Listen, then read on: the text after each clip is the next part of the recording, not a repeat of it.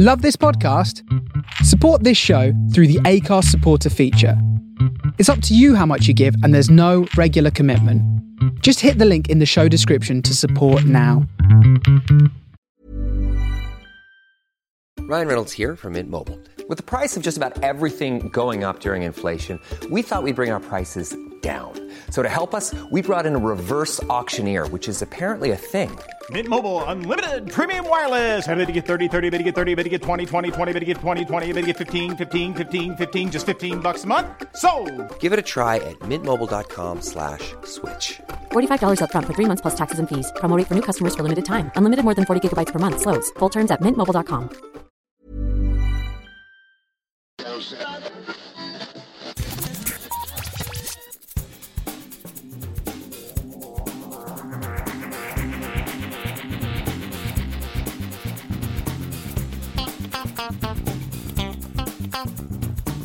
Hello and welcome to a new episode of the Geektown Behind the Scenes podcast.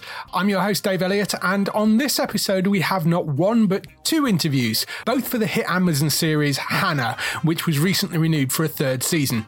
For those of you that haven't caught Hannah yet, it follows the journey of an extraordinary young girl raised in a forest as she evades the relentless pursuit by off-book CIA agents while trying to unearth the truth behind who she is. The series comes from the night manager's David Farr and stars Esme Creed Mills in the lead role as Hannah. The two people I'm chatting with today are the film editor Morten Højbjerg and the cinematographer Ollie Downey. Morten's interview is up first, and he discusses getting into the film industry in his native Denmark before moving to London, where he is now based. We talk about the editing process on the show, mixing together the coming-of-age drama with the thriller elements, and also his use of sound in the mix to represent some of the incomplete visual effects whilst he's editing. We also chat about his responsibility for cutting the pilot episode, which he did for season 1, and setting the tone and pace for the entire show.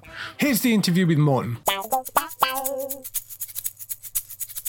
It's lovely to be able to talk to you about Hannah. Yeah, thanks very much for talking to me. Hannah was one of those shows which had been on my list to watch for ages, and I just hadn't got to it because I have to watch so much TV in this job. There is so much stuff to watch, isn't there? I mean, it's overwhelming, actually. Yeah, it's ridiculous. And it's all high-quality stuff as well. I mean, the marketplace is just saturated with really decent, high-quality TV right now. It's great. Absolutely, absolutely. So I binged my way through 2 seasons over the course of about a week and a half. So for you, it's really present. You have it. Okay, cool. So it's great because I've literally just finished watching it. You've been involved really right from the beginning as well, because you've edited 4 episodes, but one of those was the pilot, wasn't it? Yeah, it was. Before we get into the specifics of Hannah, how did you get into the editing business in the first place? Well, that was a complete coincidence, actually. I mean, to be honest, because when I was kind of in my late teens, I was like drifting around in Denmark, and I didn't really know what I wanted to do with my life, actually. And, I'm from this little village in the Danish countryside with I didn't know anybody from the film business or have had any kind of idea about film or anything like that. So I kind of found myself in Copenhagen in my late teens, and somehow I got hired as a runner in a production company that made advertising. Right. That was like just a coincidence. I mean, I guess I needed a job somehow, and I found that. How, I don't remember anymore how I got that, but anyway, and that was right about the time where the first Avids started to, like, the digital editing software came out. Up until then, it was a physical thing on a Steinbeck table with actual film rolls and tape and scissors and all that stuff. But right when I kind of arrived at the scene as a runner was when this whole digital thing happened. And my production company that I was working for, they bought one of these, like one of the first ones in the country. And I remember I was just like blown away by this thing. And it's ridiculous to think about now, but I was like, whoa, you can have actual like video running on a computer screen and you don't have to rewind like a VHS tape. You can just click and you are back and forth. And it's like, wow, this is insane. And I was so fascinated.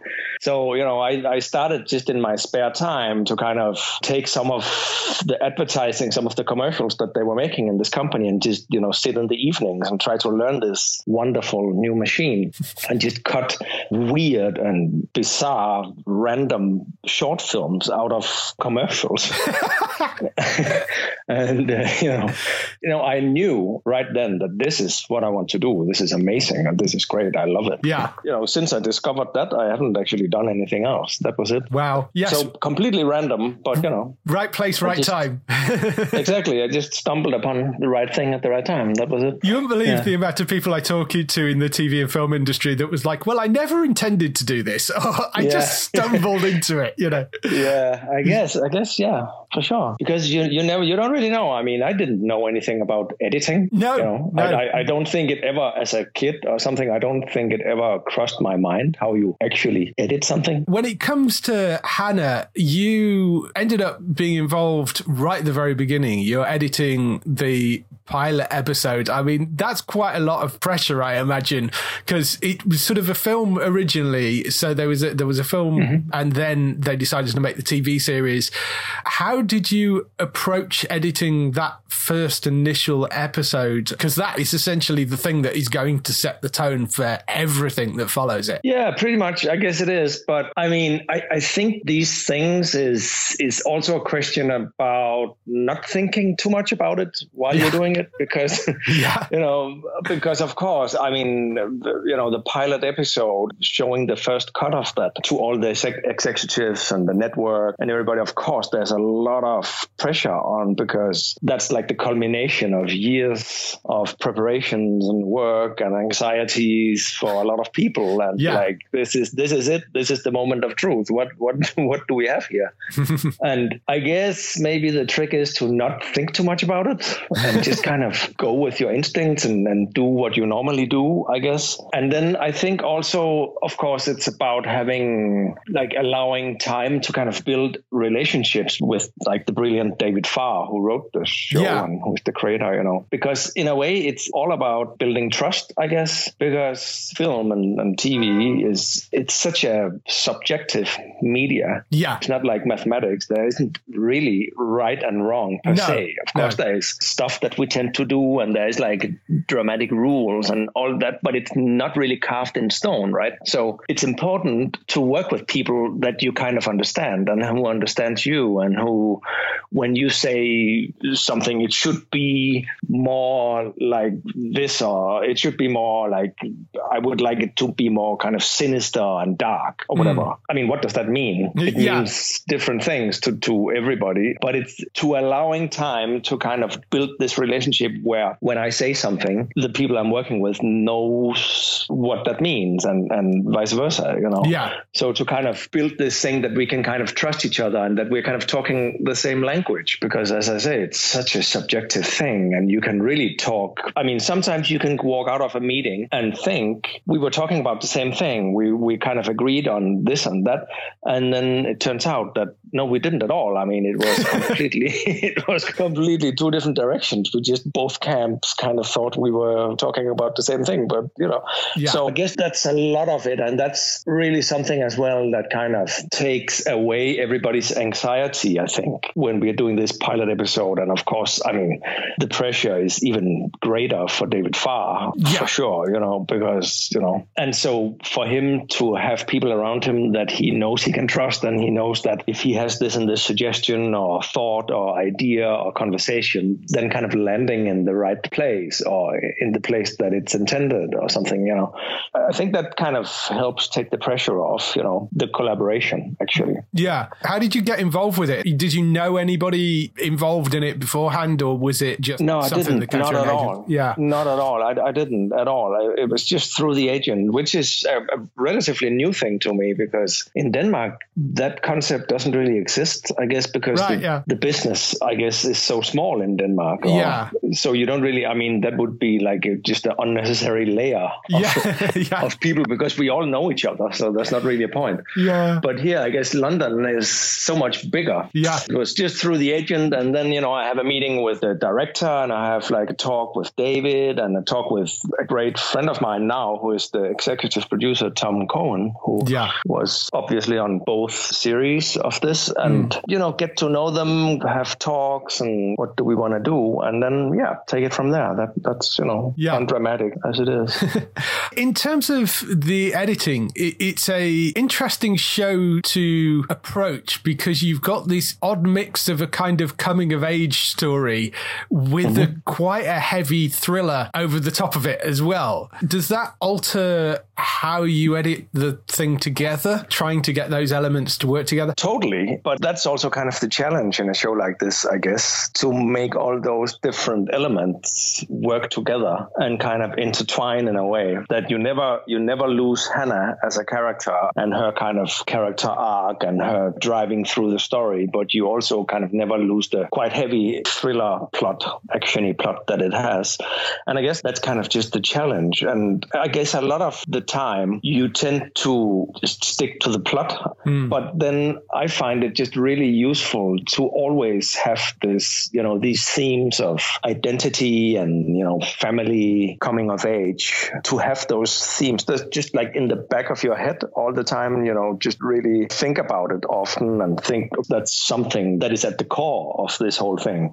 But it's actually not something that we are talking so much about, because I think it's pretty much in all of the scenes, right? Yeah. So it's not really something that, now we need to remember the identity part. It's not really like that. It's more like something we all know collectively. And because we all kind of know it, and it's really present subconsciously as well, it kind of seeps through and kind of dissolves into the story. Yeah, I guess. Yeah, no, that makes sense. And then maybe also this thing about, that it's so Hannah driven. It's so much about her and her perspective and her journey. That's also on a technical level, I guess, that you kind of, you experience a lot of the show through her eyes, and it's kind of her experience the whole way through. So you probably also tend to kind of lean more on her in the scenes, like individual scenes. You kind of weigh her more than some of the other characters and stuff like that, Yeah, well, that makes sense. I mean, the show is named after her, so, Yeah. When it comes to editing, were there any major plot points that changed in the edit compared to what you had in the script when you were putting the episodes together? I mean, I don't think I have ever worked on any project where we didn't change stuff, actually. And that also goes for this one. But we didn't change. I mean, there is no like huge change where we took out a character or turned something completely on its head or something. I think David is really a great writer and pretty solid.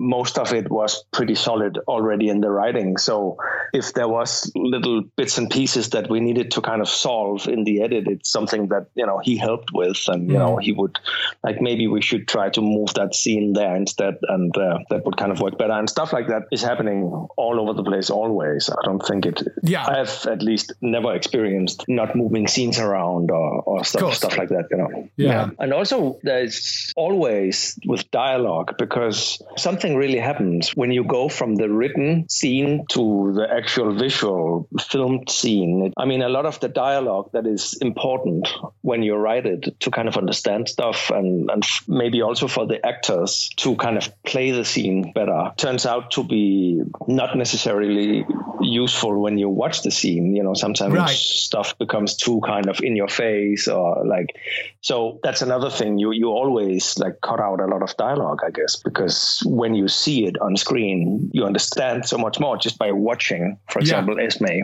So if she had some dialogue pieces, you don't necessarily need them anymore because you can see how she feels or what she wants to do or whatever, So that's another element of that, I guess. Yes. Yeah. Take the exposition out of it, I guess. Exactly. Yeah. There are, I think, 6 editors in total on the series, which, I mean, you're one of the main 2 from what I can see on the IMDb IMDb page. Yeah. Is there communication between each of the editors in terms of trying to keep a consistency across the show? Yeah, we try as much as possible to do that and kind of watch each other's episodes. But not all episodes are done at the same time because of, the production is kind of ongoing. When I start on the first episode, it's going to be a while before some of the later episodes even start shooting. Yeah. Because it's kind of divided into different blocks. So as much as possible, we try to, at least within the block that you're on, which is normally like a few episodes, maybe 2-3 episodes is like a block, right? Yeah. And sometimes they have the same director for that block. And then you kind of try to kind of have some sort of collaboration as much as possible with the other editors to see. And especially if you get any crazy ideas and try to change things, for example, you need to kind of check that with some of the later episodes to see, how does that kind of affect the whole thing? Because it's a huge machinery, I guess. But again, that's mostly kind of David's job because he has the whole thing in his head and he knows. I mean, sometimes I would kind of suggest stuff because I felt like that would be kind of a better solution maybe in my episode. And of course, sometimes it would be, okay, great, let's do that. But other times it would be, no, we can't because, in episode 7, this and this. And I like, okay, right. Yeah, I did read it, but I didn't remember that connection. So sure. Okay. And he's like brilliant like that. It's like he has the whole thing completely present. He's like the best guy to ask if you wanna mess with stuff, Yeah. You need somebody that has the entire thing in their head. Yeah, you totally do. And I guess as episode editors, we all tend to kind of really focus on our own episodes and try to obviously make them as good as possible and up against deadlines and everything. So the dream would be that we could just have one big collaboration and constantly watch each other's episodes and make it completely fluid between us. But I guess reality is that we are all kind of quite busy. Yeah. One of the things when it comes to putting together the initial edit of it, I guess, is a lot of the shots will be without things like VFX and that sort of stuff. And whilst looking at it, you wouldn't think it's a particularly VFX heavy show. I suspect there's a lot more in there than is noticeable when the final thing comes out, as tends to be the case. How do you deal with that when you're cutting the thing together and you need to present early versions of it and that sort of stuff? How do you handle the VFX? It is really surreal, I think, to cut these sequences that are quite VFX heavy and you don't have any of the elements really, So you just gotta completely just use your imagination and kind of try to imagine it. In the first episode of the second series, where Hannah is being chased by a drone. Yes. Hannah and Clara is being chased by a drone. We didn't have the drone. I mean, the drone is made in 3D afterwards. Right, yeah. So there was nothing. There was just like empty plates of trees and skies and nothingness, and we were kind of trying to figure out even how should the drone look like, how big is it, how far away is it, all these kind of things is kind of something that we invented pretty much while we were cutting it. Yeah. So that's really surreal because what's the timing of this? What's the kind of the pace? How fast is a drone? Yeah. What can it do? And how, I don't know. So we just kind of invented that. And then, I tend to play a lot with sound effects, right? Because it's really helpful. You really get a sense of the speed of the thing and of how far away is it, and by playing with sound effects while cutting, me just humming out loud to kind of try to orchestrate this whole thing, and also putting sound effects in to listen to, a bit of a mix. But it's a weird thing, but also in a way the brain is weird because the more sound effects you put on and the longer you're kind of sitting with it and trying to cut it, it's almost like the drone kind of appears. It's almost like the brain is just filling out the blanks of stuff that isn't there. And then, I can hear it, so it must be there. And then after a few days, it feels like, it's actually, that's fine. I get it now. It's here and then there, and then it's over there, and then it's coming that way. And, and you just actually sitting there staring at like blank skies. It's very strange, but I don't know. You just got to use your imagination. But it's a weird thing. Yeah, it is amazing how much just adding sound over the top of something can change things quite dramatically. Yeah, you can really cheat your brain, I guess, in a way that, to just fill out the blanks. And it's like, okay. Yeah. Out of the scenes you have edited for the series, is there any one particular one you were really pleased and proud of how it came out? We had a sequence which was really challenging, I think. It was a scene in the subway in London. Yes, I remember. And and like a long sequence, like a chase and the whole thing. I won't kind of spoil what it's about, but it's like a dramatic, action-y sequence. Yeah. And it's quite long. It's quite a big thing. And it was super challenging, of course, because, they decided to shoot in the actual underground. Right. Which is, of course, a challenge because, then the underground needs to shut down for a period, and the logistics of that is just, it's crazy. Yeah. And I guess that's also why you don't see that very often, because it's just almost impossible. Upsetting London commuters, yes.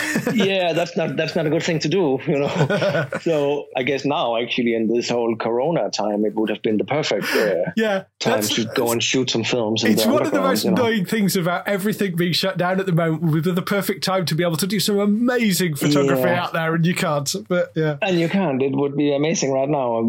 Totally. But back then, when everything was normal, it was a problem, and it was a problem, of course, time-wise. How long can we get? How much time can they close down for us to shoot? So everything, of course, was really compressed, and it was just about in and just shoot, as much as possible to give us enough footage for this whole sequence. Yeah. And I mean, I'm really proud of that sequence. I think it worked out really well. And I mean, we did spend quite a lot of hours in the edit of that sequence, but I think it turned out really great, actually. Yeah, no, it's a fantastic sequence that, the train's coming in and the way it ends as well. I really like that sequence. It's great. Yeah. I'm going to let you go, but a couple of final questions for you. Mm-hmm. And they're the same for everybody. We ask everybody the same ones. The first question is, what TV shows are you watching at the moment? Oh, the last thing I watched was Normal People. Oh, yes. Yeah. Which I thought was amazing. I thought it was great. Yes, that was the BBC. It ran on BBC. Yeah. Didn't it? Yes, yeah. I interviewed the sound editor for that. There's a really interesting interview that you can go and listen to for that with the sound guy for it. It was fascinating. Because, there's something, as I think often is the case, there's something like really simple about the whole premise of that. Yeah. And very often simple is great. Yeah. It's really great. I must say. Yeah, it's a good show, that. And then Succession. I'm completely obsessed about that too. Yeah, that's such a fabulous series. Yeah, and that's hilarious. It's just crazy. It's actually quite scary that it's so enjoyable to watch somebody be so mean to each other, right? Yeah. Just awful characters, but it is hilariously funny. It's just brilliant. Yeah, it really is. Man. And lastly, if you had the opportunity to work on any TV show, can be something from the past, something present, or some sort of future genre, what would it be? And it can't be one you've already worked on. Oh, wow. That's a pretty difficult question. I think maybe my obvious answer would be Breaking Bad, because I just love that so much. But I think actually, if I could go back in time and choose a TV show that I would work on, I don't know. I hope you have seen it, but it's called The Kingdom. It's a Danish TV show by Lars von Trier. I don't think I've seen it, but I am very aware of it. Yes. I guess it's difficult to find because I don't know, it was made for Denmark's radio, I guess, back in the early 90s or something. Right, okay. But that just made such an impression on me, that show. It's hilarious. It's about a hospital and the doctors and ghosts, and it's ridiculously absurd and funny and scary. Right. If you can dig out that somewhere, you should really try to see that, because that's just amazing. Interesting. And of course, I haven't seen it in years. I have a feeling that it's one of those that would still kind of hold up now and still work. Right, okay. So that's something that I have been thinking, I wish I was already an editor when they made that stuff, because that was just amazing. Very final question. Are you working on anything else at the moment? I know you did one of the episodes of season 4 of The Crown. Yeah, I just finished that now. Which is a great show to work on. Very different to something like Hannah, but I know you won't be able to talk about anything about it because it's not out yet. But that's a wonderful show to work on. It is. Action is a lot of fun to do, and it's really satisfying. But, drama is equally great, I think. Yeah. Because sometimes just a simple dialogue with two people in a room having a discussion or like an argument or whatever they have can be as exciting, actually, as a crazy action sequence, I think. Yeah. So, I mean, I enjoy both equally. Yeah. That was a great show to work on as well. I'm very much looking forward to seeing that. I suspect it'll be out later this year, but we don't actually know yet. But no, we hope so. Yeah. I think it's going to be an amazing season, though. Yeah, I'm very much looking forward to that. I'm a huge fan of that series. So anything else you're working on that you can talk about at the moment? I know things are shut down. And not really. Everything is postponed. I have a couple of projects, but I'm sure I can't actually talk about them. Yes, yeah. And also they are kind of postponed until further notice. Right, yeah. So not really sure, But it seems like there is a few kind of really cool projects coming up.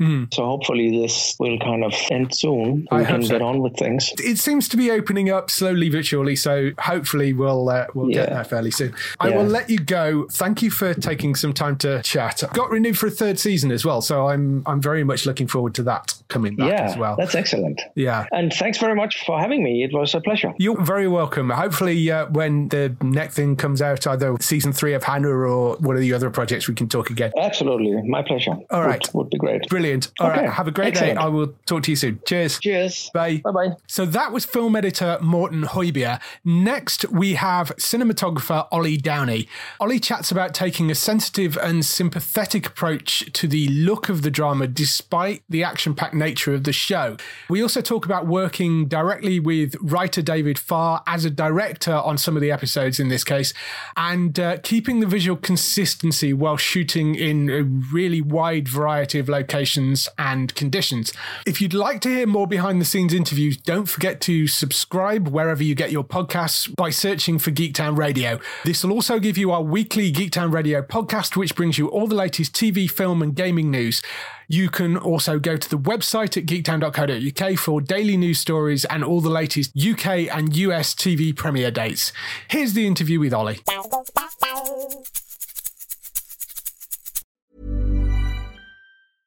Hey, I'm Ryan Reynolds. At Mint Mobile, we like to do the opposite of what Big Wireless does. They charge you a lot, we charge you a little. So naturally, when they announced they'd be raising their prices due to inflation, we decided to deflate our prices due to not hating you. That's right. We're cutting the price of Mint Unlimited from $30 a month to just $15 a month. Give it a try at mintmobile.com/switch. $45 up front for 3 months plus taxes and fees. Promo rate for new customers for limited time. Unlimited more than 40 gigabytes per month. Slows full terms at mintmobile.com.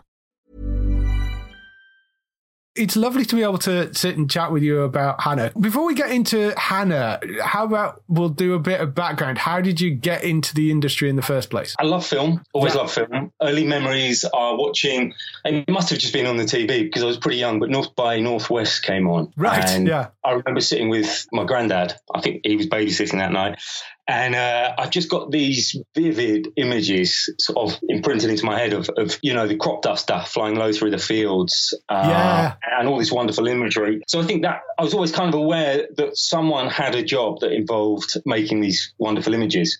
And I thought I was going to study fine art, did a foundation year. And then I like being around people. I like the camaraderie of a team. And the sort of solitary nature of painting or whatever it is was I sort of got a bit disillusioned with it, really. And the thought of doing it sort of intensively for 3 years and then having this kind of slightly solitary life sort of turned me off a bit. And so I did a sort of film course and graduated, and then I kind of fell into assisting a mate got a job on a low budget feature film in Norfolk, and I got a job as a runner straight out of college on that. And I kind of was drawn to the camera department, and I spent sort of 10, 15 years assisting and sort of working my way up through the ranks whilst always shooting on weekends and shooting loads of not the best, very low budget music videos and shorts, every weekend, years and years.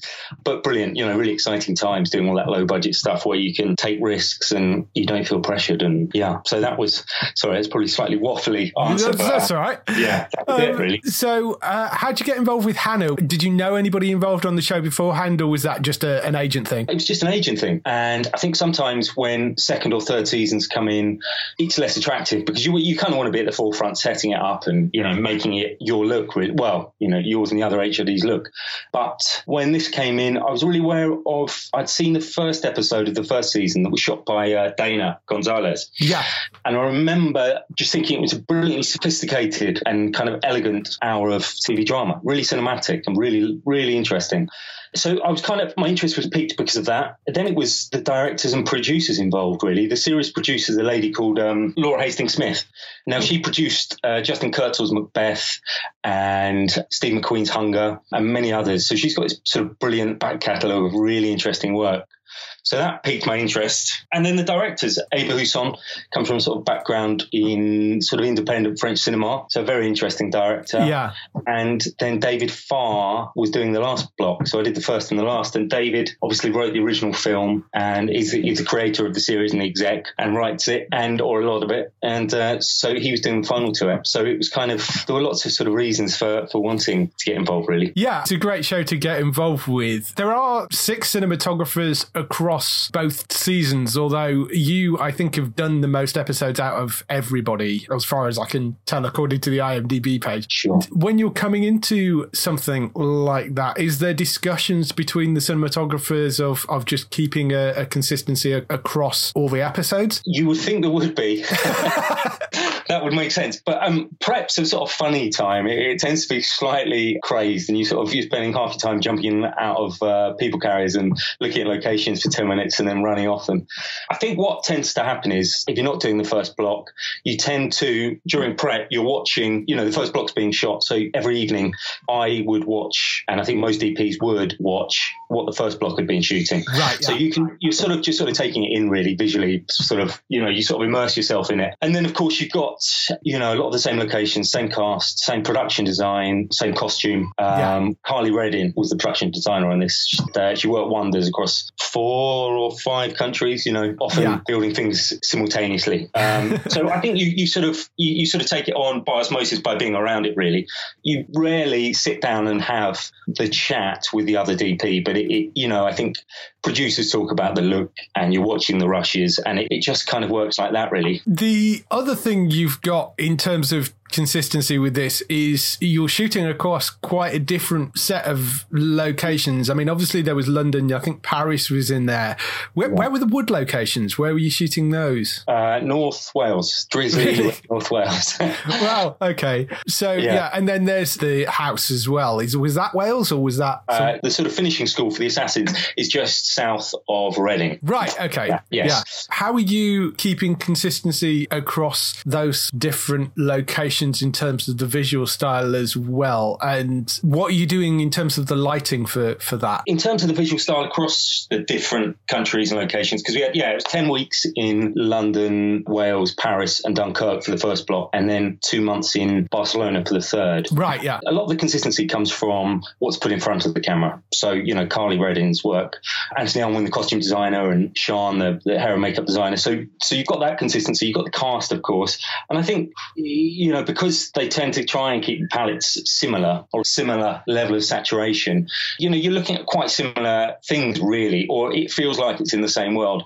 Sometimes you're in and out of locations very quickly, and then you have to work a bit harder. Yeah. But, having the same crew, having the same operator, knowing the lenses you are kind of leaning more heavily on for a close-up or a wide, having that consistency of gaffer is kind of the main thing, really. I think you sort of usually, once you're a couple of days into a job, you've kind of found your style, and you're sort of getting up to speed. So I think it's that, really. It's the heads of department, and it's coming up with the look and really knowing what you're going to be doing in prep. So, we'd look at a lot of images, Dropbox files with references for different countries, and they can be stills or paintings or stills from photography or stills from other films or dramas. So I think you have that kind of lookbook in your head, and quite often you do a presentation for the Amazon or whoever the studio are before you start, which is good, really. I think the more you talk about it, even if you feel like you're repeating yourself, the more you talk about it, the more ingrained it becomes, and the more it becomes like muscle memory when you're making creative decisions on set. And then, of course, we had a great colorist called Asa Shaw and a brilliant DIT called James Hogarth. Right. So James, we were working with a LUT that we designed in prep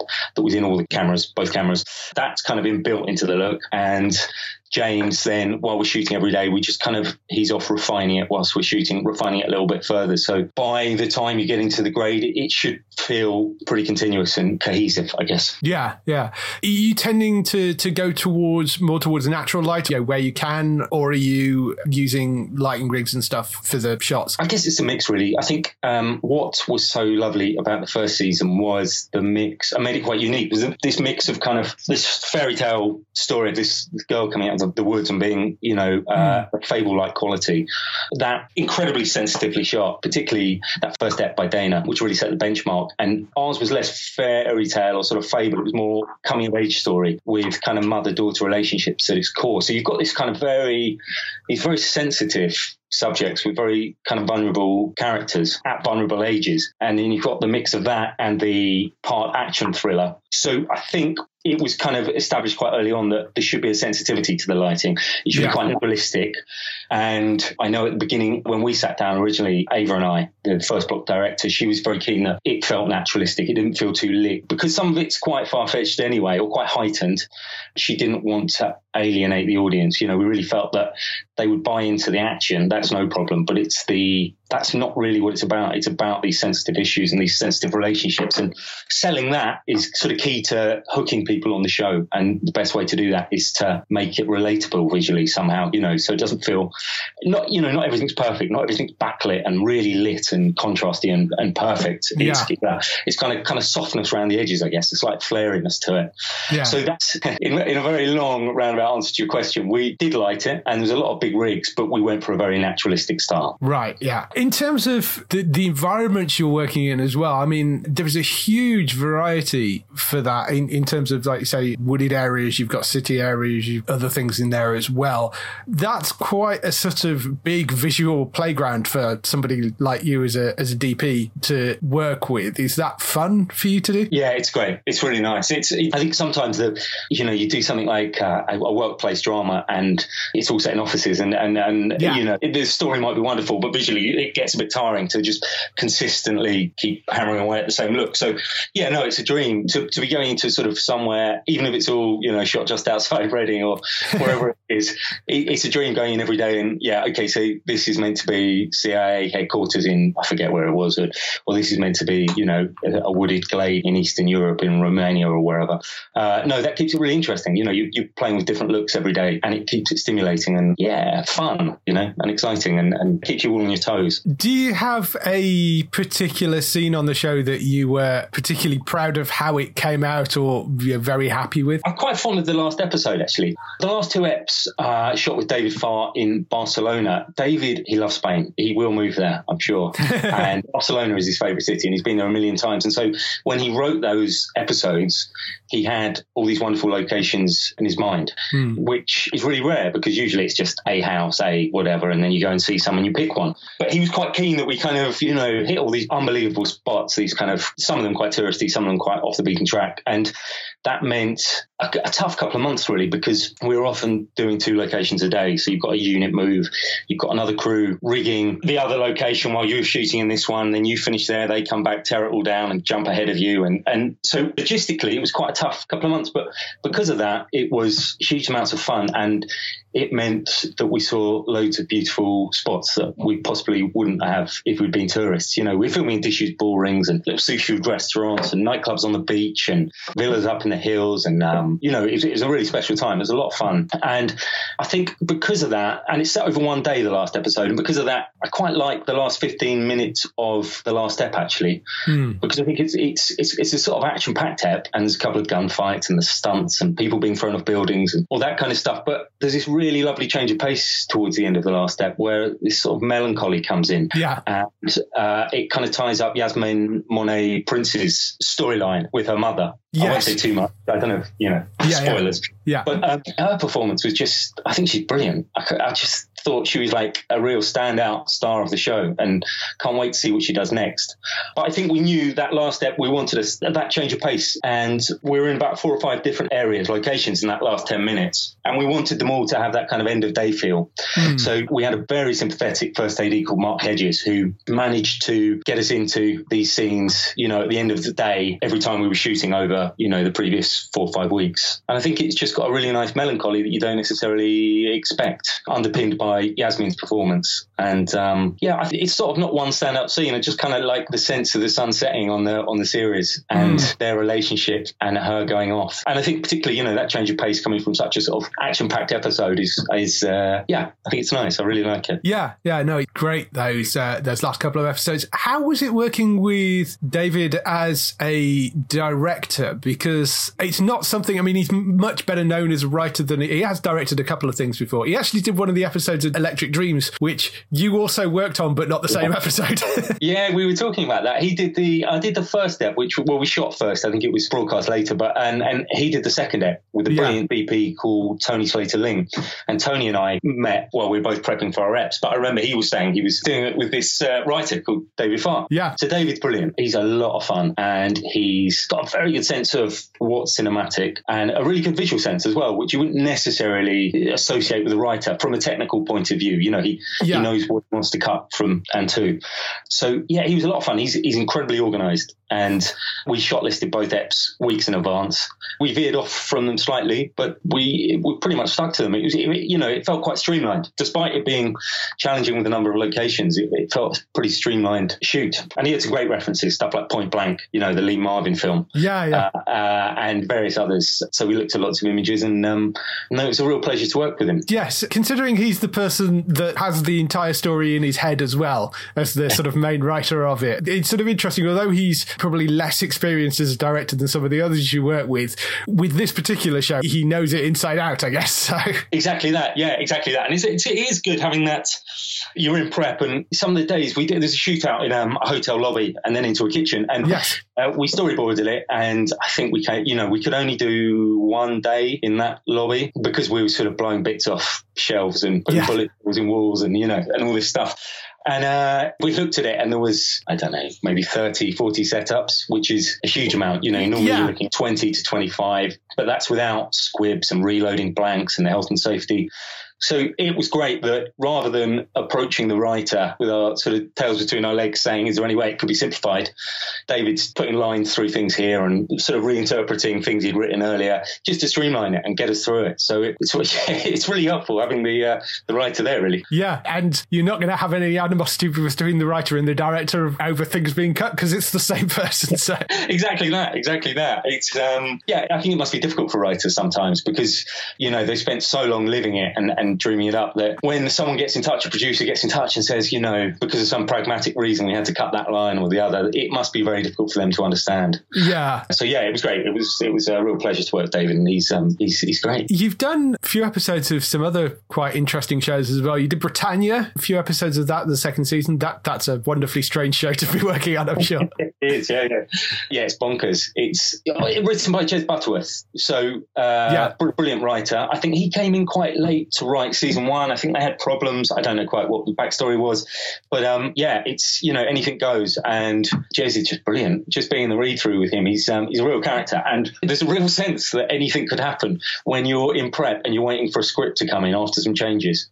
You know, it could be set in one of the existing sets, or it could be set in a Spanish galleon 50 miles out in the North Sea, you know, with sort of mermaids diving down and 1,000 skulls on the bottom of the sea. It's, you know, it's a lot of fun, and anything goes, and that's great fun visually in terms of colour and contrast and all the little tricks and bits of fun you can have. And there's always a great SFX department and VFX department on it, so you're sort of well supported. And there's an excellent producer called Rupert Riles Hodges. He's quite old school, but he's sort of been there, seen it, done it, and he's sort of the backbone of the production, and he's incredibly calm and good-humoured man who sort of keeps it all ticking over. Mentioning VFX there, it's obvious there is going to be quite a lot of VFX in something like Britannia. It's less obvious in something like Hannah. How effects heavy actually is Hannah? Because it's one of those shows that I suspect there's an awful lot more in there than you actually realise. Yeah, absolutely. I think it's really deceptive. It's little things like signage, signage changes, particularly when we're shooting on the streets in Barcelona, political posters and things like that, stuff you really wouldn't think of, that are in Spanish in the background, and then they get them checked and they realise actually this is a slightly dodgy thing to be broadcasting, a contentious political issue over there, particularly last year. So it's little things like that. It's bullet hits in walls. It's the odd, we try and make sure there's very few, but you might catch the odd reflection of a crew member or camera, little things, and you quite often don't see them on set. If you're, doing a shootout in essentially a glass-walled room, in that shootout, it's little things like that. You might see someone waiting by camera or a reflection of a lamp, but they really add up, and obviously they take a little time. And the odd sky replacement. We've got sky in the beginning of Ep 8. It's not sort of major stuff, but there's enough there to keep them pretty busy till the grade, certainly. So they tend to have been working away. Yeah, mentioning reflections there, have you seen this rig thing that they've used on the Mandalorian series? Yes, the sort of it's not back projection, the LED projection. Yeah, I bet that's something that you'd love to get your hands on. Yeah, do you know what? It's a really funny thing. I would. I wouldn't. The thought of shooting for 4 months in front of it or something is less appealing. But it's incredible, isn't it? Greg Fraser, was it, that was doing the beginning of The Mandalorian? I read an interview with him about it. But technology, it's terrifying, isn't it?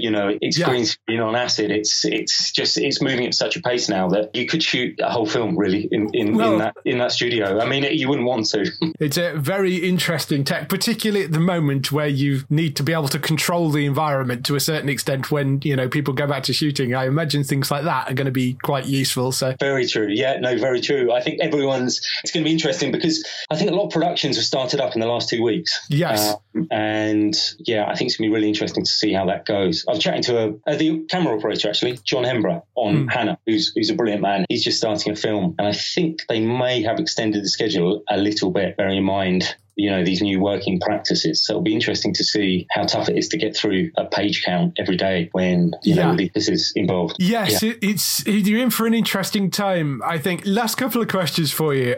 First one is, what TV shows are you watching at the moment? We watched the first couple of episodes of a thing called I May Destroy You the other night. Oh, yes. Just because we didn't know anything about it. We just heard a bit of hype about it and really enjoying that. I forget who the creator is, the actor. Really enjoying that. And I think what's interesting about that is it couldn't really be made by a studio. It's very much one voice, isn't it? It's very much created by one person, and I think that's brilliant. And seems to be more and more of that. So Michaela Cole is the person behind it. Created, written, part directed by, exec produced by. Yes, very much her show. So and stars. Yes. Yeah, we're really enjoying that. And what else we watched recently? Watched the Stephen King The Outsider. Oh yeah, that was brilliant. Yes. I'm glad you said that. We really enjoyed it. He's great, isn't he? The Australian actor, Ben Mendelsohn. Yes. I could watch him in anything. I think he's amazing. And really beautifully shot, particularly his first episode, I thought. And very classy, very kind of understated, brooding. Yeah, we really enjoyed that. Yeah, I think it's a mini-series, but I think there is also the possibility that you could move that on and do more with it, with some of those characters, maybe. Not all of them, but certainly some of the characters like Holly, the sort of weird... Yes.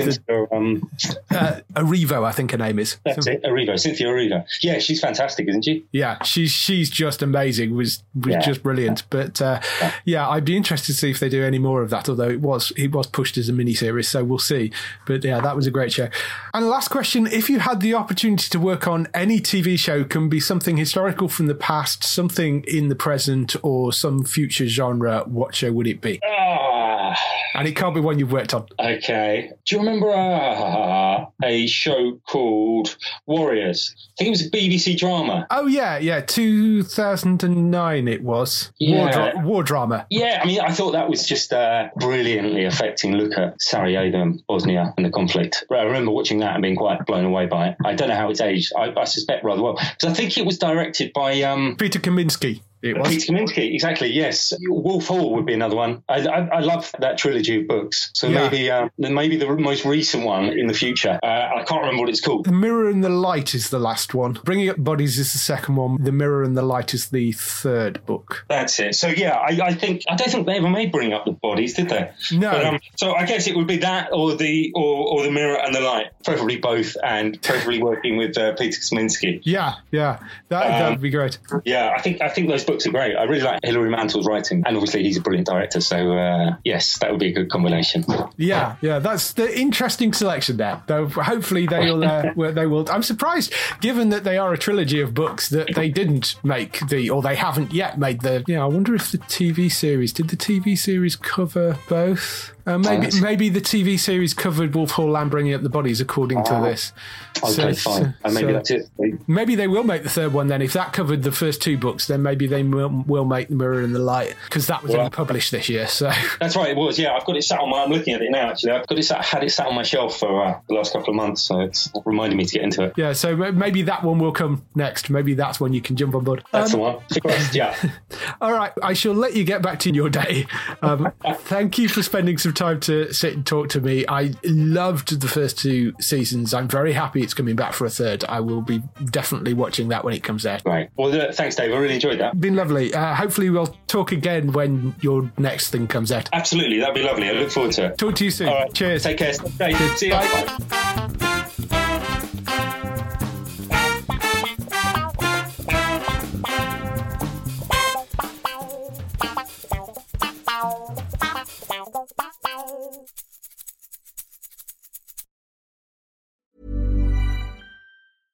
Imagine the softest sheets you've ever felt. Now imagine them getting even softer over time. That's what you'll feel with Boll & Branch's organic cotton sheets. In a recent customer survey, 96% replied that Boll & Branch sheets get softer with every wash. Start getting your best night's sleep in these sheets that get softer and softer for years to come. Try their sheets with a 30-night guarantee. Plus, get 15% off your first order at bollandbranch.com. Code BUTTERY. Exclusions apply. See site for details.